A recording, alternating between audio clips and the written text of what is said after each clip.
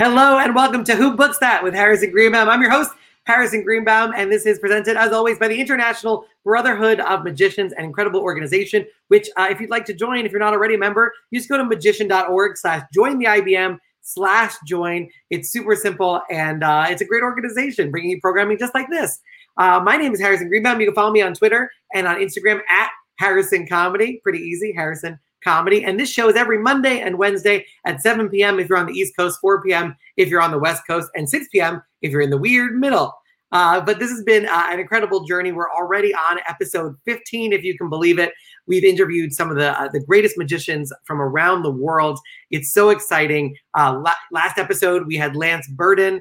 It was an incredible journey through his life and his incredible work. And today, we have such a special guest. I am so thrilled and honored to have this performer on the program. He is a legend, and that is official. He's in the Society of American Magicians Hall of Fame, which just happened in January of this year at the SAM 2020 convention in Las Vegas.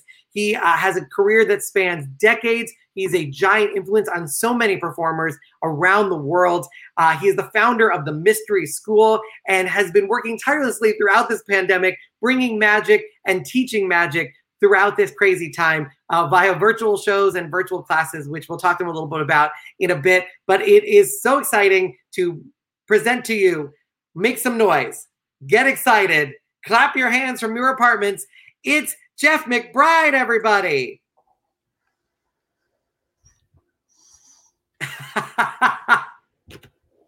This is the most magical entrance we've ever received. Well, very good. All magic first. That's my battle cry when I work with students, especially for stage magic. Got to get your attention. You don't have the attention of the room. You don't have the attention of the room. They can't follow you for the rest of the ride. It's great to be here, and congratulations on your 15th show. Bravo. This is crazy. I have made zeros and zeros of dollars. It's been phenomenal. Wow. Well, it's like the entire world is now online and, learning how to interface and use their magic through this technology. So thank you for bringing people together through the International Brotherhood of Magicians. I myself am a life member. I myself really support the International Brotherhood of Magicians.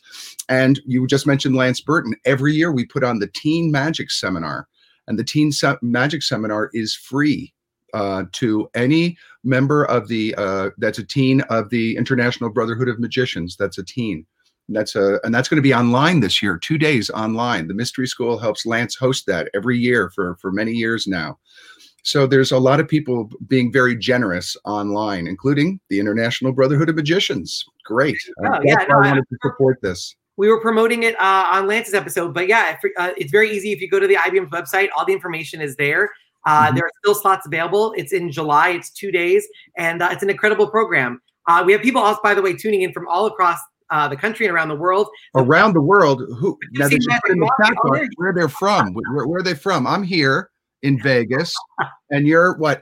You're over here in Connecticut. Are you? I'm in New York. I wish I had enough money to be in Connecticut. Okay. What part of New York? What part of New York? I'm not too far from where you were. I'm on 56th.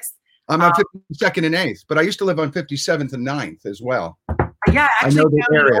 An old playing card of yours, and the reason I thought it was cool was it has your address on it, the 305 West 52nd Street address. Oh my God, that's right across from Studio Instrument Rentals, the famous rock and roll studio. Yeah. Did you put your actual address on these playing cards? I did. That was we didn't have websites. Now we have websites. That's much safer. I think it's pretty scary to hand out. You were handing out your address on the streets of New York City on the back of playing cards. I would give them to select clients. Right. That is true. That is true. Now that could get you in a little bit of trouble these days. And we were talking about around the world, Linda Harrison, who's been watching all these episodes. She's amazing. She's in Perth on the western part of Australia. Oh, wow.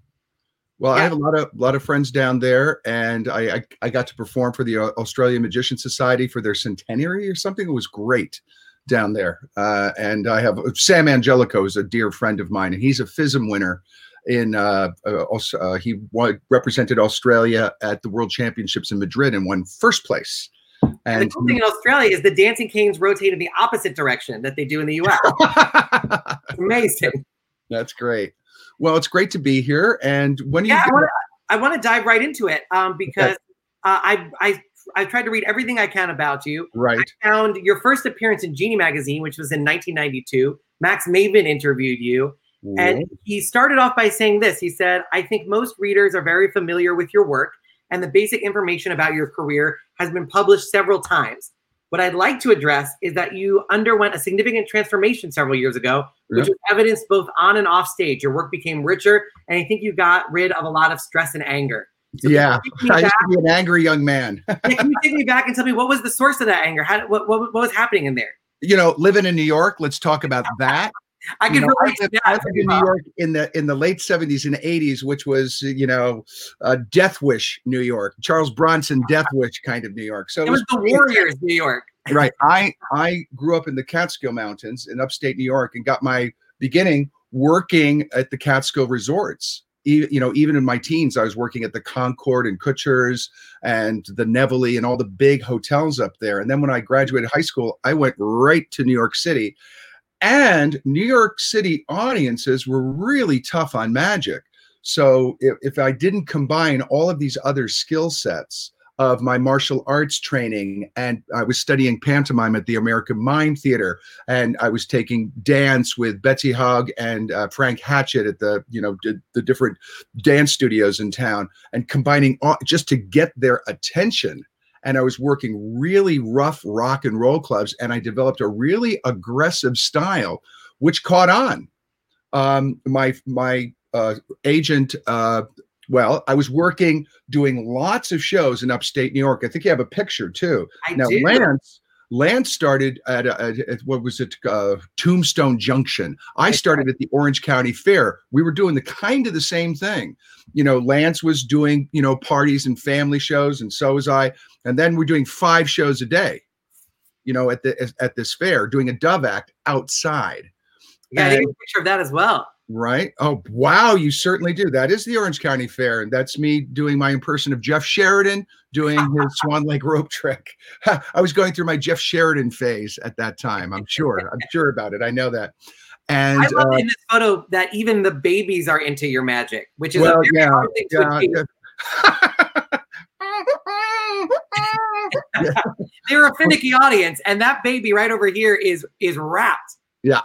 I worked 10 years a row, 5 shows a day. That was Jack Goldfinger.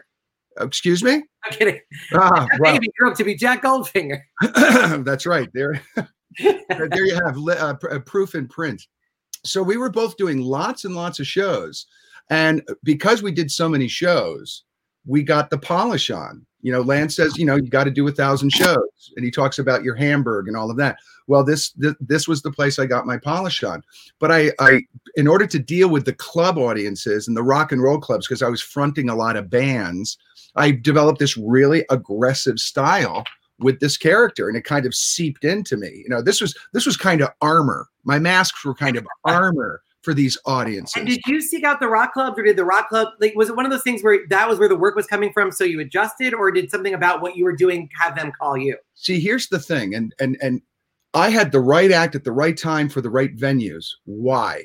Okay. Now, if you've read Malcolm Gladwell's book, Outliers, he talks about how environments shape talent and also ages. And it's a wonderful book. My theory is illusionists come from the Midwest and places like Michigan and around Abbott's and rural areas because they have trucks, cars, and barns to put this stuff in. Close-up magicians are bred in inner cities where it's tight. Tokyo has great sleight of hand people. Madrid, great sleight of hand people, because you got a deck of cards and that's all you can fit in your studio apartment. Right, and you have to get on the subway with your stuff, so what you can fit in a backpack. Exactly. So I had to play big venues, really big venues, and be able to get it in a cab or a taxi, because no one has a car when you're a teen in New York trying to pay parking. I don't think so. And whatever you have, I lived in walk-up buildings. I had to carry it up. So my commando show that I teach was pack small, play big. And not only that, here's the other thing. In order to front bands, and that's where I got seen by the top agents, in order to front bands, you have to work in this little tiny strip either in front of the curtain, because the band has the setup, or you're stepping over their pedals and mixers. You could not push an illusion on. You couldn't get a sub trunk on and off stage or a zigzag because there's too many wires and you have to work around the band. But I figured it out because I did hundreds and hundreds of shows fronting bands. And that's where I got seen when I was doing, Cafe Versailles and Club Ibis, these nightclubs in New York, which were kind of the French Folies Bergère style shows that were popular in the 70s. Every showroom in Vegas had one, so New York had one too. And I worked there 13 shows a week for $100. Wow. Like 13 shows a week. And they were full-on production shows with a dance line, a couple of acts, an adagio dance team, gauchos, female impersonators, jugglers. And I was the magician in the show. $100 a week I got. And 13 shows a week. And on Sunday, my day off, I had the choice of either collapsing or I would go to Catch a Rising Star and watch all the comics. That's where I would, I got to know Gilbert Gottfried and all these people that were doing the same thing I was, doing as many shows as they possibly could. And that's what got me seen by Bill Barnes, my agent, who introduced me to Babs DePass, who was Suzanne DePass, who the owner of Motown. Yeah. And we got my videotape. It was actually shot on film. Then we transferred it to one of these giant tapes, and we slipped this. My manager slipped this to Miss Ross's dresser, who was dressing her. And while Miss Ross was putting on her makeup, her dresser said, "Hey, let's put on this tape of Billy Barnes' New Magician." And she was putting on her makeup and watching me in the mirror on a Betamax or something. And she said, "Call Billy Barnes. He's going to be my opening act." And I was toured with her for 4 years. And we worked in the round a lot. And we worked some of the, Caesar's Palace was where I made my Vegas debut. But we talked about this before. This was my big break after doing just thousands of shows and crappy, who's booking that sort of condition, right? So I finally get to drum roll, Radio City Music Hall, both with Diana Ross and then with Cheap Trick and John Waite, and still opening for bands. And still, I'm at the biggest theater in the world, and I'm still getting like 3 feet in front of the curtain. Right. And by the way, if there's ever a band to be on the same marquee with as a magician, Cheap Trick is pretty amazing. Yeah, right. And I worked with there, and I got to be a favorite at Radio City Music Hall. And here's the thing. I was doing my masks, my kabuki, my cards, and no IMAG, no video support. It's a 6,000 seat theater. The biggest proscenium theater in the world, right? You're a full city block away, but the way they have it, the eye is incredible because the eye can zoom in when it's lit right and see the show. And there's, I believe, and please correct me, someone in the chat room, I think it's only 2 people have ever worked that stage with just a pack of cards. And it's me and Cardini. And I'm glad to be in that company. And you knew Cardini's wife, I believe, right? I had met Swan a number of times at the Tannins Jubilee. At the Tannins Jubilee, she was like a VIP, and she would always, get up there. And because I grew up near Gardner, New York, which that's where they retired. I'm a big Cardini fan. So that was my trajectory that got me to Las Vegas. And after I got to Las Vegas, and this is getting back to the crux of Max Maven's thing at the beginning. Yeah. I was headlining the Las Vegas Hilton in the mid 80s, the largest room in Vegas, in the Bal de Moulin Rouge, which was the biggest show in Vegas. Lance was down the street at the Tropicana as an act, and I started an act, and then I headlined the show. And I had reached the kind of ceiling of what I reached my childhood dream in my mid-20s. 25 years old. And I said, there's got to be more than this. So I took about 2 years, kind of backed off the intense Vegas thing, and just traveled around and studied different spiritual traditions. I spent a lot of time with Native American, medicine teachers, and I went to a number of ashrams and drumming. I met my wife at a drum circle. Where did you find these? I know all these people. These are crazy. I was just now these are close to 30 years old. These photos that you're looking at, and I'm still in touch with every single person there. Right? Yeah, here's a close to that group. That's right. Look at the hair. Look at the hair. I still know all of these people. They still look at that. Wow, you did some research here, right? That's like Duran Duran of the magic right there. All drummers. That's either a drum circle or you're ready to go to Woodstock. It's perfect. I was at Woodstock. Dude, on the right side. My parents took me to Woodstock in 1969. I was there. I saw Country Joe and the Fish. I saw Santana, the afternoon set of Santana, because that's where I saw two drummers the first time. I was 9 years old. I was at Woodstock. Was it to this age? That's when I first started getting into magic. That's my sister Donna, and that's my brother Clay, who's a famous photographer. Clay Patrick McBride, a very famous photographer, and he does all the stuff for Steve Cohen too. Does really good photos. And my sister Jackie, the family portrait. Yes. It's also wow. You have to give me these photos. I don't even have these photos. I don't have this photo. Where did you get this? I found it through your sister's Facebook page. Oh my goodness. You've been doing some real sleuthing here. Oh yes. I'm like a private eye. About this picture is that you're in all black. You have a turtleneck, and the rest of your family is very bright and sunny. Is that reflective of your relationship at that time? Were you a little bit? Does that reflect kind of what you were doing? You know, I was really into masks and monsters and famous monsters of film land, and you know, I was really into kind of shape shifting out of being a human into a superhero. I mean, I still wear a cape and boots. I'm a superhero. You know, superheroes don't just wear jeans and stuff. Come on. You know, that's for Clark Kent. And he doesn't even wear jeans, you know? Well, this is great because it looks like you're in the cast of Dark Shadows and they're in the cast of Barnabas Collins was my hero. I bought the Dark Shadows Barnabas Collins game just to get the fake teeth. They were really good fake teeth, the vampire teeth. I feel like what you should do is Photoshop this Jeff McBride out and then just age your sister so that there's a series of photos. That's right. I was always into monsters and things, and now I've shed a lot of that. I moved a lot of that through the drumming and through studying with people like Eugene Berger, and now those monsters don't scare me because I have the power of magic. Back by the power of light, I compel thee back into my past. Ah! Well, now it's all about the light. Well, one of the things that was so interesting is, so you're a New Yorker, you're living in an apartment, you're doing rock clubs, you have this sort of transformational spiritual experience. You go to Native American drum circles, you explore Japanese traditions. Mm-hmm. You're at the base of Mount Fuji, I think, Fiji.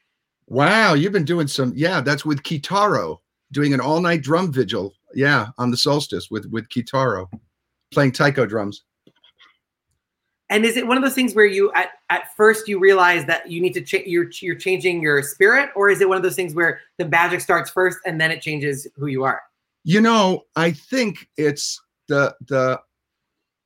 for me, I was searching for wisdom. That's what I was now in retrospect. I was kind of in a place where a lot of the elders in the magic community taught me skills to get me on stage. And I did that. But I didn't have great skills off stage. And I had this great external persona, but I was wanting to fill my spirit a little bit. So I went around and then I found Eugene Berger, who kind of had the magic and the philosophy. And we'll just call it philosophy at this point. Perennial philosophy. He had the wizard beard. Yeah. And I wanted to spend more time with people like him. And that's why we created the Mystery School. This is the 30th anniversary of Mystery School this summer. And I wanted to spend some time with Eugene. So we created a retreat that was away from the city, away from a party environment. And that's Jack Adams. Jack Adams, a great actor, magician in New York City.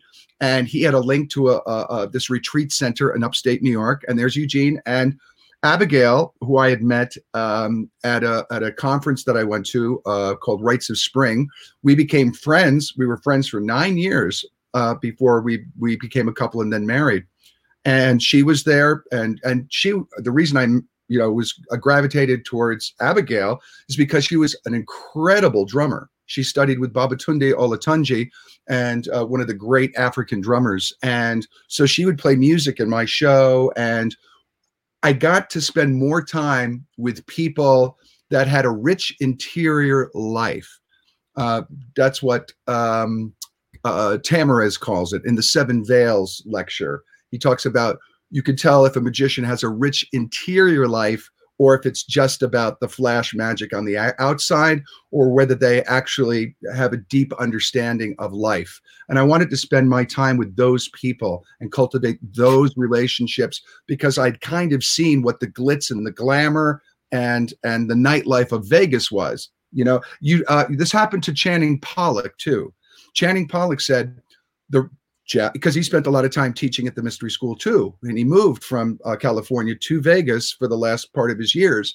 We had a special conference for him called Legends of Magic, kind of welcoming into the Vegas magic community.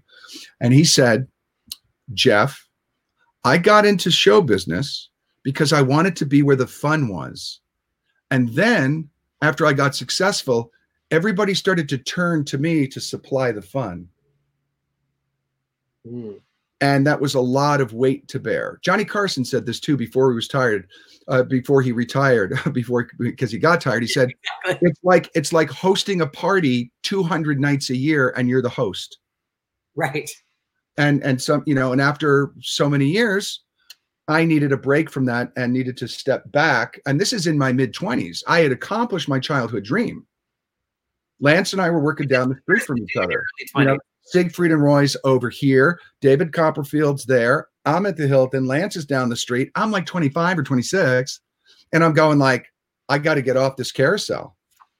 And I took some time out. And that's why we created the Mystery School, to spend time with Max Maven for a week. Not in a hotel, no phones. To spend a week with Ormond McGill, the dean of American Hypnotists and one of the great magicians of our time. And Charles Reynolds, who was Doug Henning's illusion consultant, Peter Samuelson, Stephen Minch, some of the deep thinkers in magic. And that's why we started to draw kind of the philosophers of magic that were also performers. They had a beautiful expression of magic, but they also had a rich interior life and an understanding of the great love that we can share through magic and the great healing it could bring. So magic brought me a great deal of healing when I was making a transition from an angry young man to kind of a balanced individual that could hold good relationships with people, both teachers and students. Yeah, I mean, you might have been one of the first people to go to Las Vegas and become more spiritual. So that's also a record you might have. Well, you know, Las Vegas has more light per square inch than anywhere else in the world. You know, there's also a lot of shadow and darkness. But I have a theory: where there's light, there's magic. And thousands of years ago, when the sun would set, people would come around the tribal campfire, play their drums, tell their stories, and listen to the magicians tell of their incredible adventures. And the same thing happens even today. The sun sets, the people come to where the lights are to play music, to hear stories, songs, and to listen to the wonder workers tell of their marvelous adventures to other worlds. Where there's light, there's magic. So what we're doing, what the shaman thousands of years ago did, what the shamans of today still do, or what the showmen are doing, gathering people together in the light to share stories. Well, that is something I wanted to talk about a little bit more, because I think a lot of magicians become skeptics. There's a lot of atheists in the magic community. Because they know how magic works, and magic has been used in the past, the oracles of Delphi, the spiritualists in the 20s. Magic has been used to give the appearance of real magic when it doesn't exist. But you believe in real magic, and how do you connect the skeptical brain of a magician to the spiritual belief of a shaman? Well, I don't try to do that anymore. People will have their own experience. I'm not here to convince anyone of anything. When people come to the Mystery School, I teach magic. I teach good magic. That's, and I leave the other stuff aside. There's no politics. There's no religion. We just talk about good magic. And that's what we can agree on. Fellowship across differences, as Eugene Berger used to say. Fellowship across, because people have different points of view depending where. If you asked me at 18 years old what I would be doing today, I wouldn't have been able to tell you or hear you. So our life experiences leads us down the path of our to wisdom. And I've always been attracted to magical wisdom. And that's why that's our website is Magical Wisdom. I think people need wisdom in challenging times. And so much of the internet is peer-to-peer. And I learn from studying with masters. I learn when I spend time with Johnny Thompson. I learn when I spend time with Juan Tamariz. I learn when I spend time with Eugene Berger. I learn when I spend time in New York City with Frank Garcia and Slidini, or out in California, sitting watching Vernon work. And I learn from masters. And I like that relationship. And just instead of, hey, everybody, hive mind, what's the best 3 tricks for strolling? Go. No, that's not my way. I want to seek experience, not just popular opinion. Yeah, I think that's really important. I think one of the things that has come up a lot in when I read about you is the idea of finding a mentor and being a mentor, and that sort of apprentice relationship as well. How do you, because you also, on the other hand, are a big stressor of original magic, creativity. How do you create a mentor relationship where you're learning from somebody else without accidentally becoming a copy of that person? Well, early on, you have to imitate before you innovate. You have to be able to play the piano like the composer arranged those notes, because there's a reason why the master did that, and a reason you should play this because it will teach you this aspect of music theory. After you master your craft, then you can develop original material. But to put pressure on a student at the very beginning to be 100% original, sometimes when I started, I was a top 40 kind of wedding band of magic. And that's okay. And there are people that go out there and they get a Kevin James bowling ball, and they get a hug kill, and they get a Bill Abbott, and they're all gem routines. But then after doing those routines and maybe a snowstorm finale, you got to do a snowstorm finale. And after you get the audience is going to teach you. The audience is going to teach you how to make it your own if you're willing to grow. But you kind of have to get on stage with a Fantasio cane, giving it lots of throttle, to make it disappear, and do a Lance Burton match pull, and, do a couple of other people's things, and a couple of Copperfield poses, and, whatever kids are doing today. And the audience is going to tell you what you need to do. I was so many versions of so many people. I had a Richard Ross clock act before I had the mask act, but it was the Richard Ross clock act that, masks, I can use masks. But if it wasn't for learning multiplying billiard balls and then seeing Richard Ross do the clocks and me kind of copying that, now I have the clocks in my collection, by the way. So, by the way, when you mentioned the snowstorm, Peter Samuelson, who's watching, he said, "Hey, now." Oh, no. There was a time when I did Peter Samuelson. I did Peter Samuelson, doing it. And I always wanted to get inside. Because no one, I was even talking to David Copperfield about this a little bit. Everybody thinks Peter has the best snowstorm. Untouchable. The story, the mood, the whole thing, but the story and the macrocosm and the microcosm, there's this beautiful thing there. But he made it his own. He's not doing Snowstorm in China. He's doing Snow Globe in Peter Samuelson's family room. Right. He's not doing, but he started doing Snowstorm. He didn't come out of I spent a lot of time.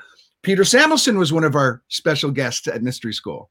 Thank you for mentioning that, because he was a guy that I wanted to spend more time with, not so I could copy his routines, but so he could share some of his theory on magic, because he's one of the deep thinkers of magic. So he started doing, this is an important teaching lesson. Peter started doing Snowstorm in China, and then he did Snowstorm, at his family's, this beautiful piece of the snow globe. And I'm sure David Copperfield started doing Snowstorm in China too, and then he made it about the first time he ever saw snow, that thing. So everybody will have their individual take, but it takes time and polish. And I hear that we're actually in a little while going to take a tour of the Magic and Mystery School. Ooh. Could we show them a little bit about what's going on here? Oh, I don't have the video loaded up, but I wanted to go back. Okay. 1 second, which was okay.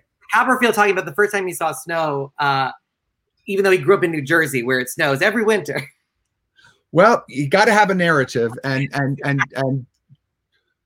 David has had more success creating narrative magic, so it creates the illusion. We know things, and but it's the combination of storytelling and magic. And when Copperfield created those incredible vignettes, that was the real breakthrough. No one had ever approached magic with the eye of a cinematographer. Ever, really, unless you go back to Méliès, really. But there was this, and then Copperfield comes along and does these beautiful narrative passages, and he put his own stamp on just about everything, and innovated so much over his lifetime, and still is with his museum. My God, I mean, have you visited the museum? I have not yet, but I've heard and seen pictures, and it looks unbelievable. You will see it as soon as the clouds pass and this is all over. It is it's heaven on earth. Now, were you a Tannen's guy when growing up? Tannen's Magic Camp yeah. I was a Tannen's Magic Camper. Yeah. Okay. So you know that David has recreated 1960s, 70s Tannen's at his shop. Oh, last year at Magic Camp, we Skyped him in, and he gave us a tour of the Tannen's he had rebuilt, and the photos that Tony Spina and others had hung on the wall are literally still there. Exactly. That's right.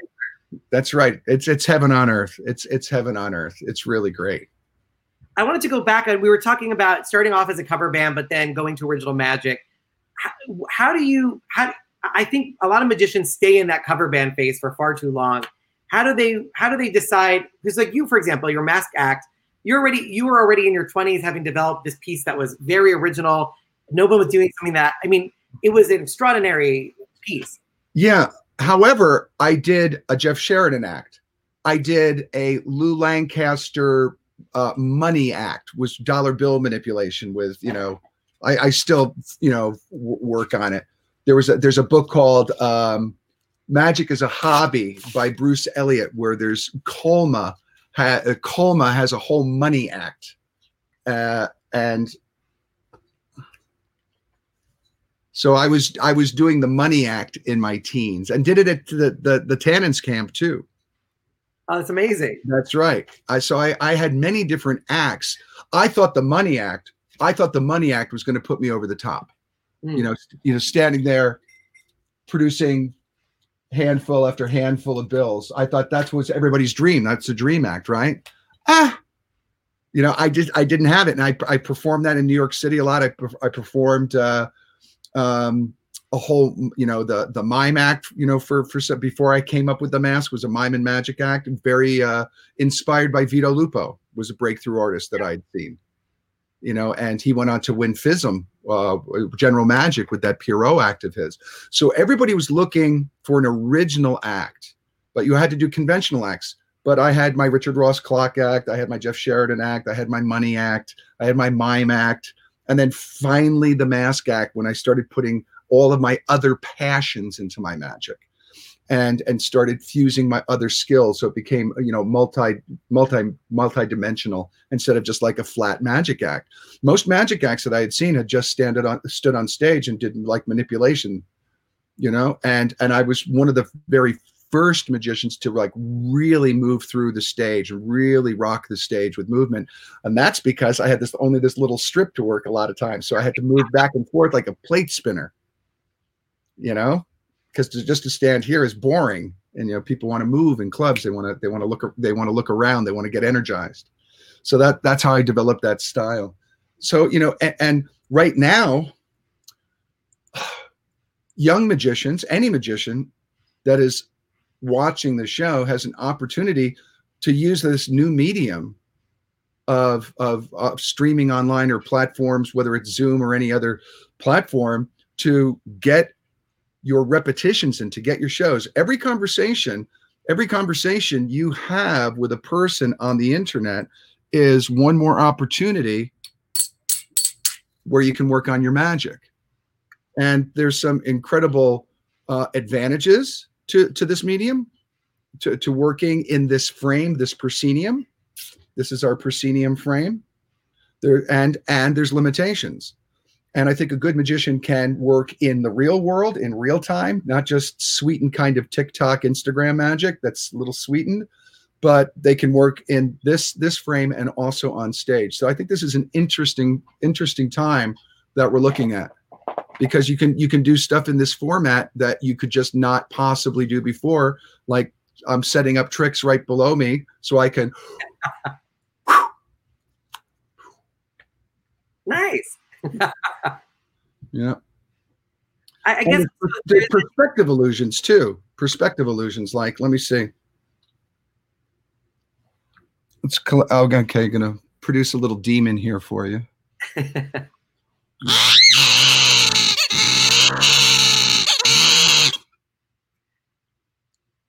You can't really do that outside of this medium.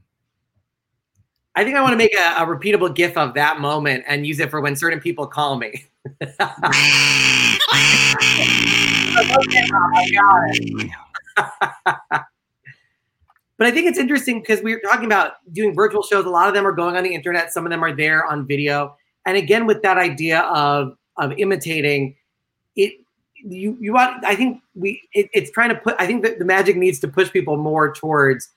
Yes, you might want to learn your chops when you're 15, but if you're still 30, 40 doing other people's acts, there's a part where you need to grow and start working on that unique thing that is original to you. And I think the Mystery School does a really good job of pulling that out of people. For people that want it, that want it. You know, do you ever read that blog, The Jerks? I have, yes. He says a lot of interesting things, and like, not everybody aspires to be a professional on stage. Some people have a beautiful time just kind of freaking their friends out, and that's okay too. I used to be on a bandwagon going around to magic lectures going, if you're not doing magic every day, you're not a magician, you're a hobby, you know. And I don't really believe that anymore. And this is why. If you go to the opera, remember the opera? If you go to the opera, most of the people in the audience probably don't sing, but they probably know all the stats on opera players, you know, the way, you know, baseball fans may not play baseball, but they know everything about the players and the clubs and everything. If you go to the opera, they may know all about the sets, who wrote the opera, all the different singers, the history of people that played this role. And that's the same thing in magic. I don't think every magician needs to be original. I think everybody needs to get what they need from magic. However, when they decide to become a professional and join the professional ranks, now the game changes. You can sit home and read Genie magazine and be in your magic club and cool and be a collector and be a historian, and that's great. But if you're going to put yourself out there as a professional full-time magician, the stakes, I think, do change. And then the question of originality arises, or a question of acceptance or being labeled as a cover band. There are some cover bands that go out and that's what they need at a wedding. They don't want originals. They don't want your original music. They want to hear "We Are Family." They want to hear that. Yeah. Because that's what, and some magic shows are like that too for different venues. So this is a big discussion, but I think you hit the nail on the head. When you rise up to a professional, the game does change. And that is what we do. We help the student in our school where they are at. You want to do school shows? Great. We'll help you with your school show. You're a retired executive that wants to do charity shows. Okay, you're probably not going to need to do FISM winning material. You're going to go around. It would be nice, and we'll show you FISM winning material and teach it to you. But that may not be your calling. You might be happy, doing a cut and restored rope, a silken egg, and linking rings, and that's because that's what you need. And if you do that enough, your originality will seep into it. So we help a lot of people that come to our school. Some people come to our school that are 12 years old, and they turn out to be Matt Franco.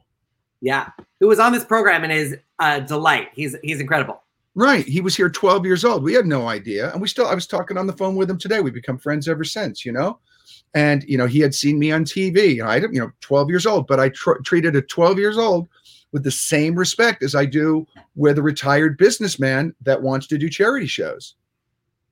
And there's some people are wanting to win a competition. So we work on their competition act. People like Aaron Crow came from our master classes, and then he won FISM with a no talking mentalism act. Go figure. And then went on to tour with the Illusionists. So I help people where they're at and encourage them to stay in contact with me, because sometimes that vision changes. Okay, I want to be a part-time pro and do shows, and now I want to work the Magic Castle. Right. So people's vision changes. They go, I can get on stage. I've been doing pretty good. I think I'm going to enter that gold medal competition.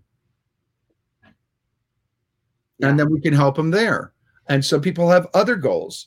Some people, just want to go out and do family and friends parties. Some people just want to do cruise ships. That's that they want to get on a cruise ship.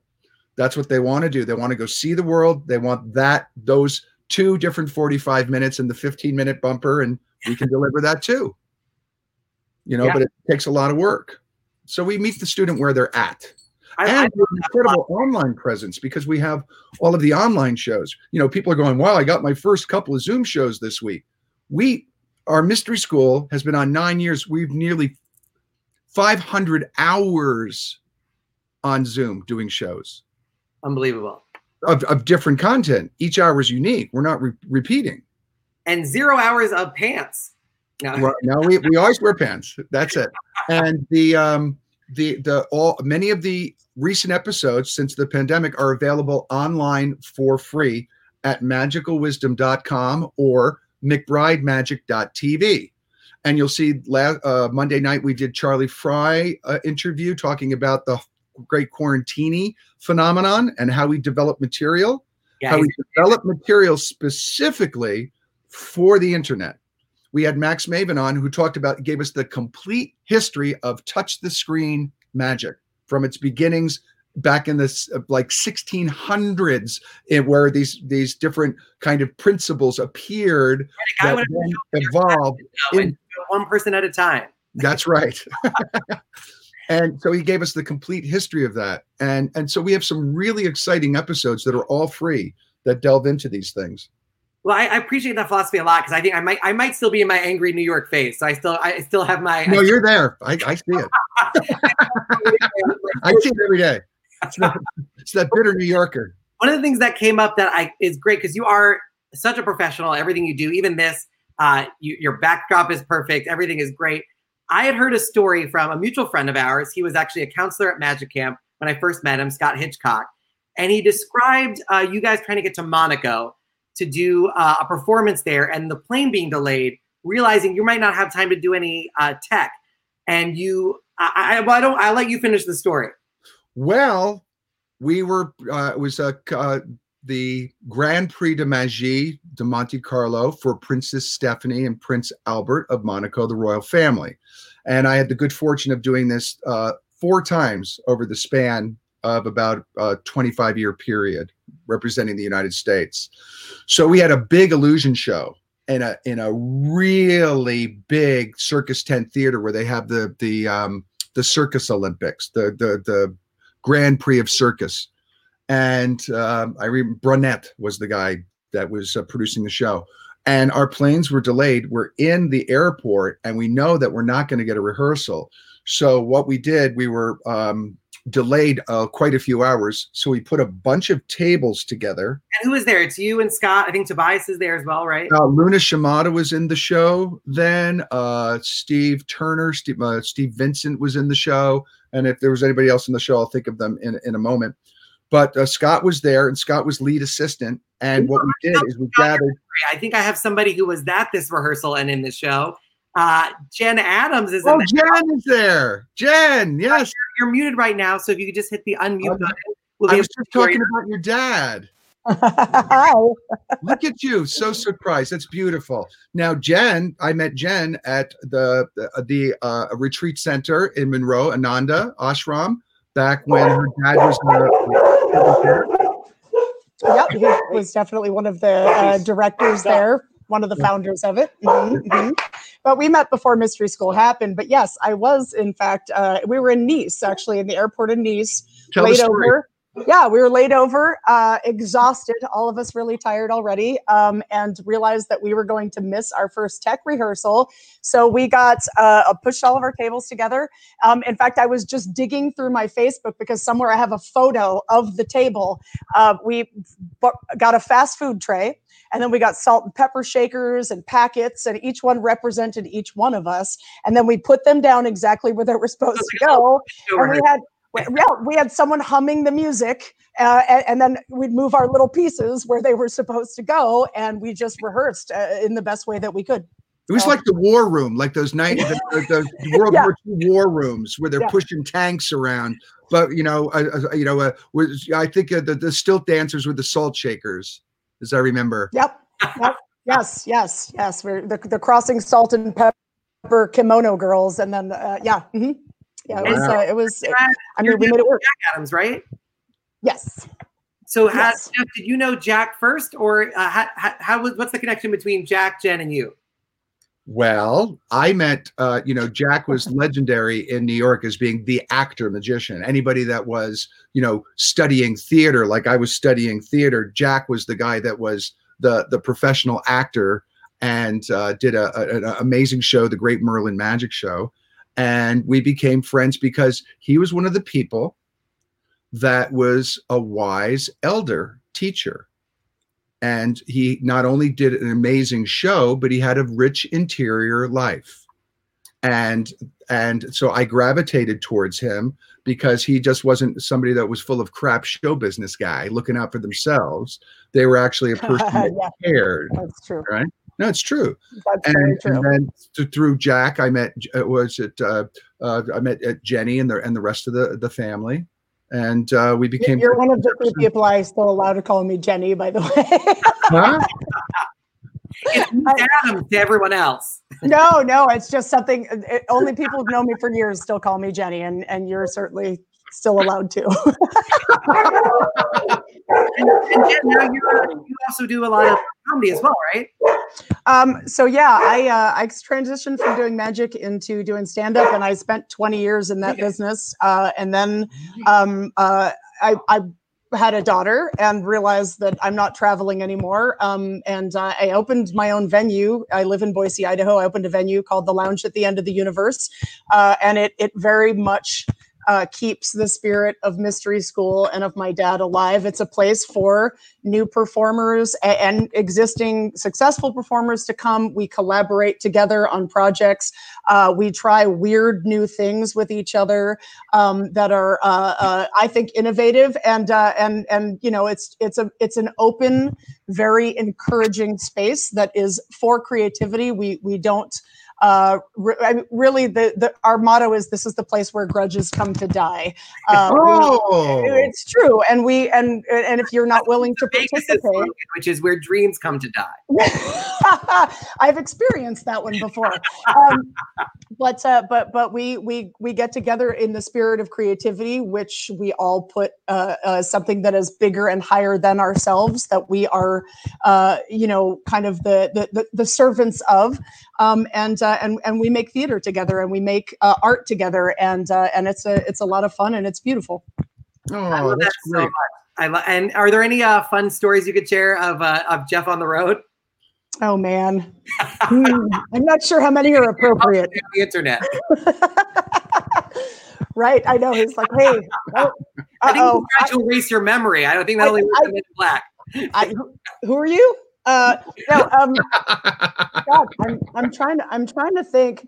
Oddly enough, what comes to mind is it was our first year that we did Mystery School at St. Vincent's College, which I think was off the Sprainbrook Parkway in New York, or I don't know. They all look the same to me. They're all scary death roads.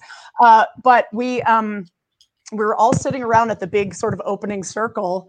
And there was like this dead squirrel in the field. And I'm sure Jeff remembers this. We'd all worked really hard to put the whole thing together and get the rooms all right. And there's all this coordination and all these things going on. And here we are at this big opening circle. And there was just the smell of death in the air. and nobody wanted to address it. And so like here's sort of the head guy of everything who like walks up and just like picks it up and just flings it off to the side and is like, okay, let's keep going. And we did. I mean, it's just kind of a perfect example. And I think he probably, this came up through all of the experience that we all had of like, yeah, sure, you get to be the person on the stage, but also you're going to bring someone else's table on, or you know what, you might be digging this bathroom trench out in the woods. But we are all in this together, and level doesn't exclude you from still being a part of the community and still doing whatever needs to be done. That's right. That's right. There was an incredible at those early mystery schools, incredible leveling of status. Of course, there was the master teachers, but there was a sense of camaraderie that wasn't present at other magic gatherings. Yeah. Where there's a lot of posturing and people trying to outdo each other and competition, status competition. We were all in this together, so we were never not worried about getting our hands dirty and doing the work. No, it was about collaboration over competition. Yeah, there you go. Yes. There you go. That's right. And it was about communication instead of controversy. Yes.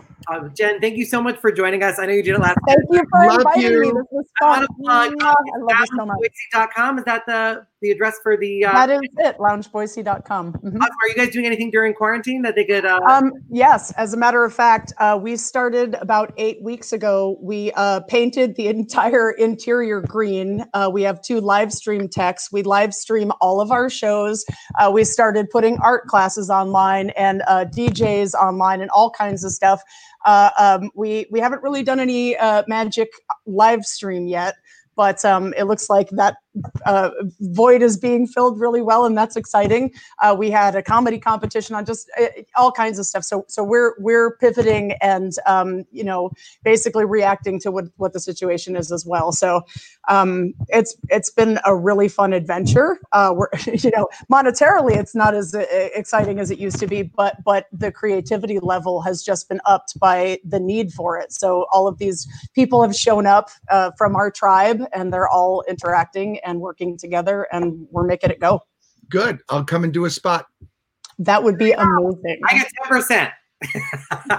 Thank you for inviting me. This was a lot of fun. I'm going to stick around and watch the rest. He's booking. Yes. Thanks so much, Jen. And you can check it out at loungeboise.com, BOISE.com.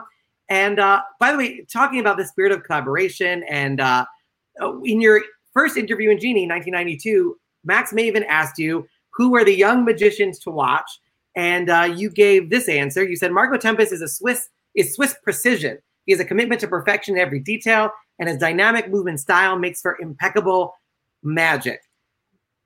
Guess what, Jeff? We have a surprise guest. That boy's all grown up, and he's here for you now. It's Marco Tempest, everybody. Yeah, wow, Marco. I was just talking about you today. I feel a little bit like an imposter being in this show. Well, thank you for inviting me, Harrison. But like hearing the whirlwind story of your life, kind of. Yeah. It's just the one thing I would want to start with is kind of gratitude, I guess. So my background is I'm from Switzerland, and which is has a limited influx on creative inspiration, you could say, right?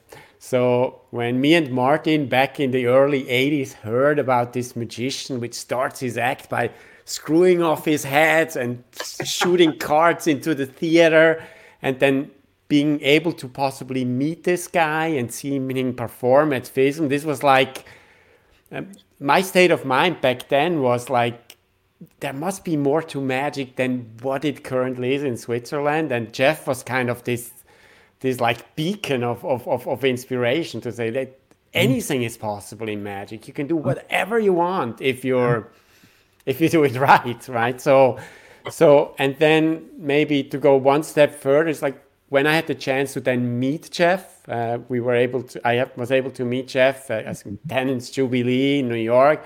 We're able to perform together at Hunter College, and being kind of exposed to this kind of openness, like just as Jeff did in this, as you did, Jeff, in this conversation. Now you're so openly giving credits to everybody. You're praising everybody who has talent.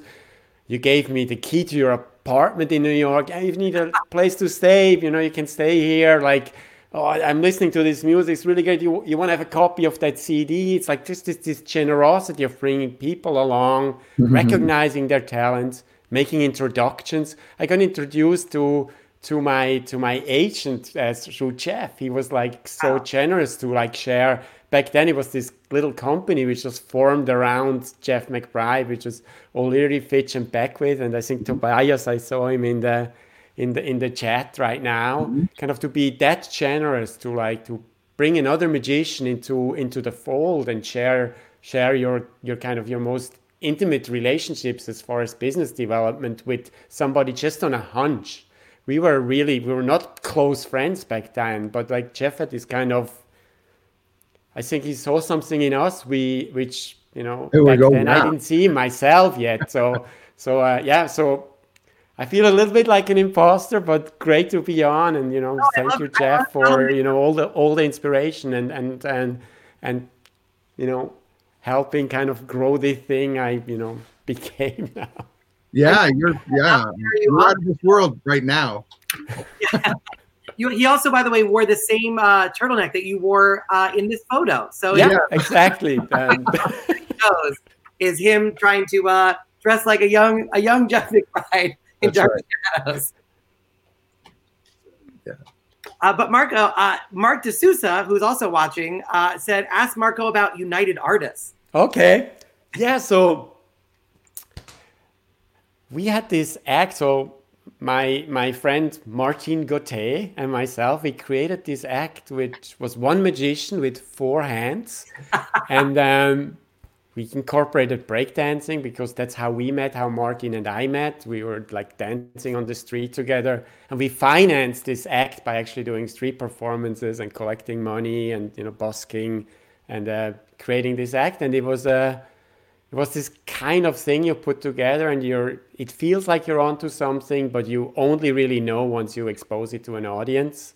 It was just this one thing. It was just the right moment, the right mixture of like traditional magic and popular culture. And it just worked really well for us. And maybe one anecdote from that was we tried to enter FISM with the act and it didn't work. We were rejected by the Swiss Magic Society. They said it was not magic enough. It was just dancing and we were not really qualified to represent like Switzerland at FISM. So I went ahead and forged the signature on the entry form, and we got called out while we were performing at FISM in Madrid on stage. So we were disqualified while we were on stage. But we got a huge standing ovation, and the amazing Randy was there, and he saw us, and he actually brought us. He believed in this. He's like, you have to come to America. This is like, don't worry about them disqualifying you. Just come. This is going to work so great. I have an audience for you. And he brought us to the US. We stayed at his house for a couple of months. We drove across the country to New York, where we met Jeff McBride and had a show together at Hunter College. And from there on, it was kind of this, I would say maybe the missing link for us was like self-confidence. Like we had all that stuff and it kind of felt right, but we were insecure, or maybe to the outside world, it looks like we were stuck up about it a little bit. But to have this audience and to see, like, to have our idols around us and like somebody like Jeff McBride say, this is the greatest thing I've ever seen. This is so wonderful. You guys are, that makes all the difference. I think when you start out, it's really, so to have a school like Jeff has right now, where people can come and learn the craft, but also have this, to have a mentor, somebody, who sees the talent in you and believes in you, that's worth so much. Like cannot be not be underestimated how much that means. Right? Mm-hmm. People need encouragement, and they don't get that so much from their peers sometimes. But especially when you're young, right? Right. And when it comes from somebody that's been in the business a little bit longer, it's one thing if your buddy says, "Hey, you're great," but it's different if Johnny Thompson says that's great, or Channing Pollock says that's great, or Siegfried says that's great, or somebody saying, "I want to help you with your career. I want to give you a break. I want to give you the key to my apartment. I want you to meet my manager. I don't know if that's a great gift, because you also gave that address out on every playing card you you handed to the right. And the door is open. 305 West 52nd Street. Just knock. Go on in. The address. Enjoy. Go on in. Apartment 1A. It's just knock. Just go in. The door's open. Hell's Kitchen. That's amazing. And Marco, do you have any other memories of Jeff that you want to share? I think that's kind of sums it up. I mean, it's like it's amazing. Jeff and we live kind of in different spaces of the magical universe, but our interactions, to me, certainly were super meaningful whenever they happen. Yeah, we just got to work at Magic Live together on a nice show. That's amazing. I love that, because I think the young magicians who are watching this, Marco, you're this tech-driven guy. You were just on Britain's Got Talent, which if you guys have not seen that clip, you should absolutely watch. He killed it with drone magic, mind-reading drones, unbelievable stuff. Jeff is doing a more traditional, old school, sometimes a throwback stuff where he's using ancient traditions. And even though there are differences, there's that link in history where one person encouraged the other, and that's part of the brother and sisterhood of magic that I think makes being a magician so special. That's right. That's great. Thanks for bringing us together again. This is your life. Yes, exactly. Marco, thank you so much. I know you have another show to get to. Thanks for having me on. Make sure you Great watch seeing you, Jeff. Yeah, it just went online. Marco, everybody. That was a great act. Look it up. Tempest and Cote. Yeah, I got to check that out. I love it so much. And by the way, somebody just said 1A is my current address. I don't know if he lives in your apartment, but evidently it's on the market. Okay, there you go. 305 West 52nd Street. That's the place. I spent like 19 years there, on and off, in Manhattan. Yeah, it's amazing. I don't miss it at all. Around the world, I know recently you did a tour in China. We have an arena tour of China. How large are the audiences for that arena tour? 5,000, 7,000. And was this how pre-corona was this? Are we finding out now that this tour was patient zero? No, this was a year before that. Gotcha. The year before that, but we've been going to China. China's a big magic market, and we have Greg Gleason does an amazing illusion show, and I do the in-one sort of audience participation. We had a great cast. We had Will Bradshaw and Bill Cook as our two kind of magician stage assistants, and they also did their own solo spots. Dean Gunnarsson was the escape artist, awesome, and Arian Black. She did her dove act and illusions in the show too. And Tobias Beckwith was really the driving force that made that happen as manager and production manager of the show to make that happen. That's a lot. It's hard work to be able to do that, to be able to take a big show like that on the road. But we were doing really, really, really big places. And when this cloud passes, we'll be back on the road with Las Vegas Magic Stars. Yeah, it's a great poster. I love everything about it, but I want to hear somebody else's side just in case, because we have Greg Gleason with us, everybody. Hey, Jeff. How you guys doing? How's it going, Greg? How was the tour in China with Jeff? It was a blast. It was a lot of work, but it was fun doing arenas. It's completely different than doing smaller theaters. When you walk out, there's 5,000 people. It's just amazing, and we had a good time. I want to tell you a quick story about Jeff first before we do anything about China. I was in high school, and there was a magic magazine. It was called the Magic Magazine, but not Stan Allen's Magic Magazine. It was called the Magic Magazine, but Byron Walker. Byron Walker, that's right. And you actually bought it at the supermarket or the grocery store. And I opened it up, and there was this picture of this young magician. And me and Jeff are pretty close to the same age. And I go, 16. 16, yep. And that's how old I was when I picked that up. And what was funny was I go, I should be friends with this guy. And it took 30 years for our paths to cross. But after we're great friends, and we hang out before the quarantine, usually at least once a week. Once a week, because we live 5 miles from each other. Right. And Greg works out a lot at Wonderground. That's right. And was on our first virtual Wonderground that we had last month. We're going to have another one on the 21st. Oh, we're the only show open in Las Vegas. That's fantastic. Although I don't know if Greg's collection compares to yours because he has a cabinet to his left that is literally empty. That's a water torture cell. Oh, really? Oh, wow. There's no water in it. There's a milk can right here. Oh, that's incredible. That's right. Wow. Have you used that water torture cell in the past?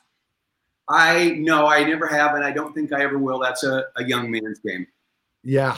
Here. Yeah. I've never been in it, but I have no desire, I think, to go underwater for that. But I know we were talking a little bit earlier about China. You guys, I heard, had very different experiences. Well, I think it's it was hot. It was hot. It was hot. It was very hot. I think it was probably the hottest summer they had in a long time. It was over 100 degrees almost every day, with the humidity probably pretty close. And what I was telling Harrison a little bit earlier today, Jeff, was our acts are so different. All the logistics of setting up my illusion show in China is a whole nother story.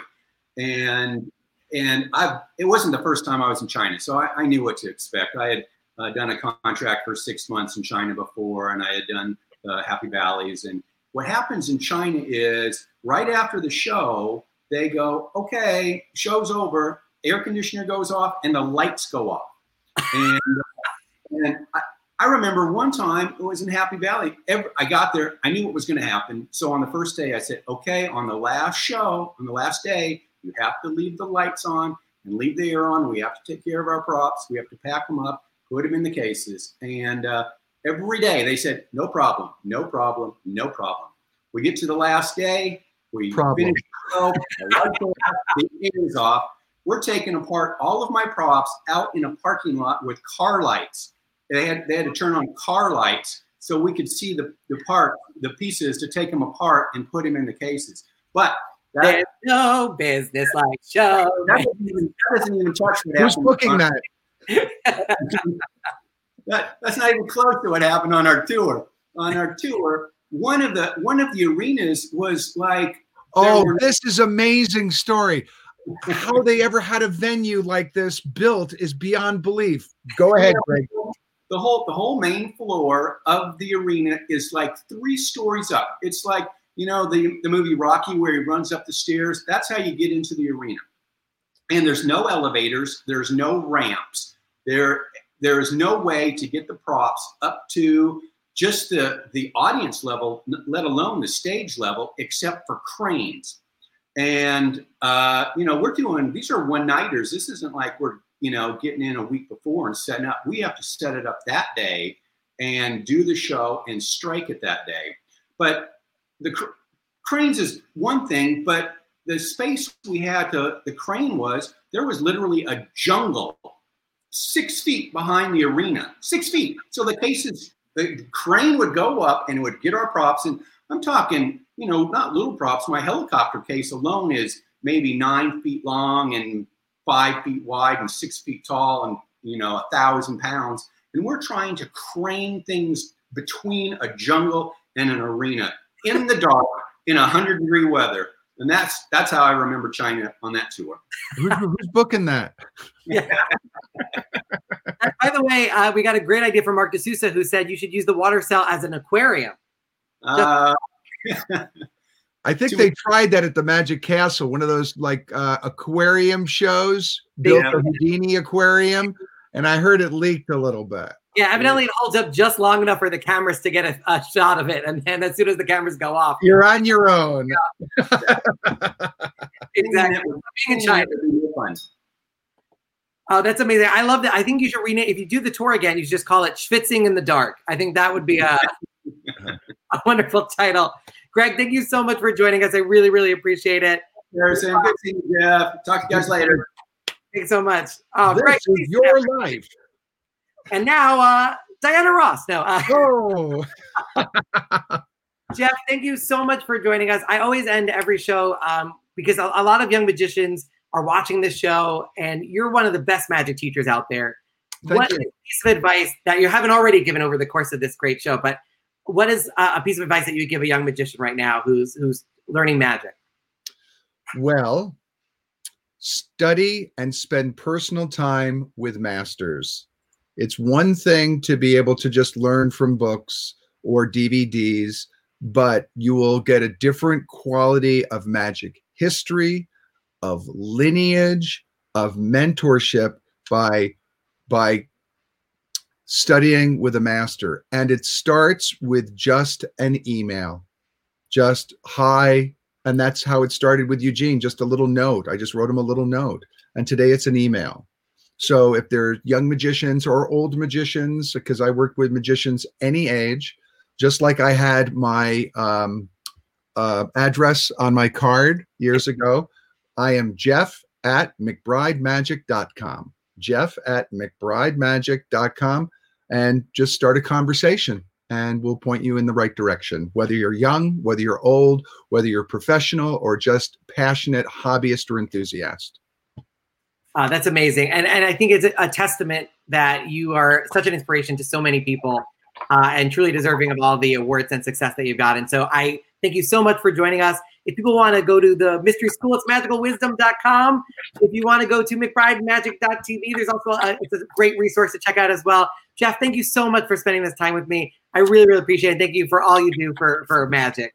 I love it. Thanks for what you're doing too. Thanks, everybody. We'll talk to you soon. Wow, my pleasure. Thanks so much, Jeff.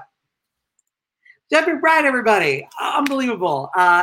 What a fun evening with an incredible legend of magic. And thank you for tuning in. We have people literally from all around the world watching. Linda in Australia saying thank you, Jeff. We had Tina Leonard before, who's a phenomenal magician. Scott Wells is in the house. Jen Adams is still there. She's amazing. Thank you so much for doing the show as well. And a huge thank you to everybody who popped in. Marco Tempest, Jen Adams, and Greg Gleason. All wonderful people, and I appreciate their time so much. And of course, a giant thank you to Jeff McBride for being our guest, as well as all the other people who helped me with the research, Tobias Beckwith, Scott Hitchcock.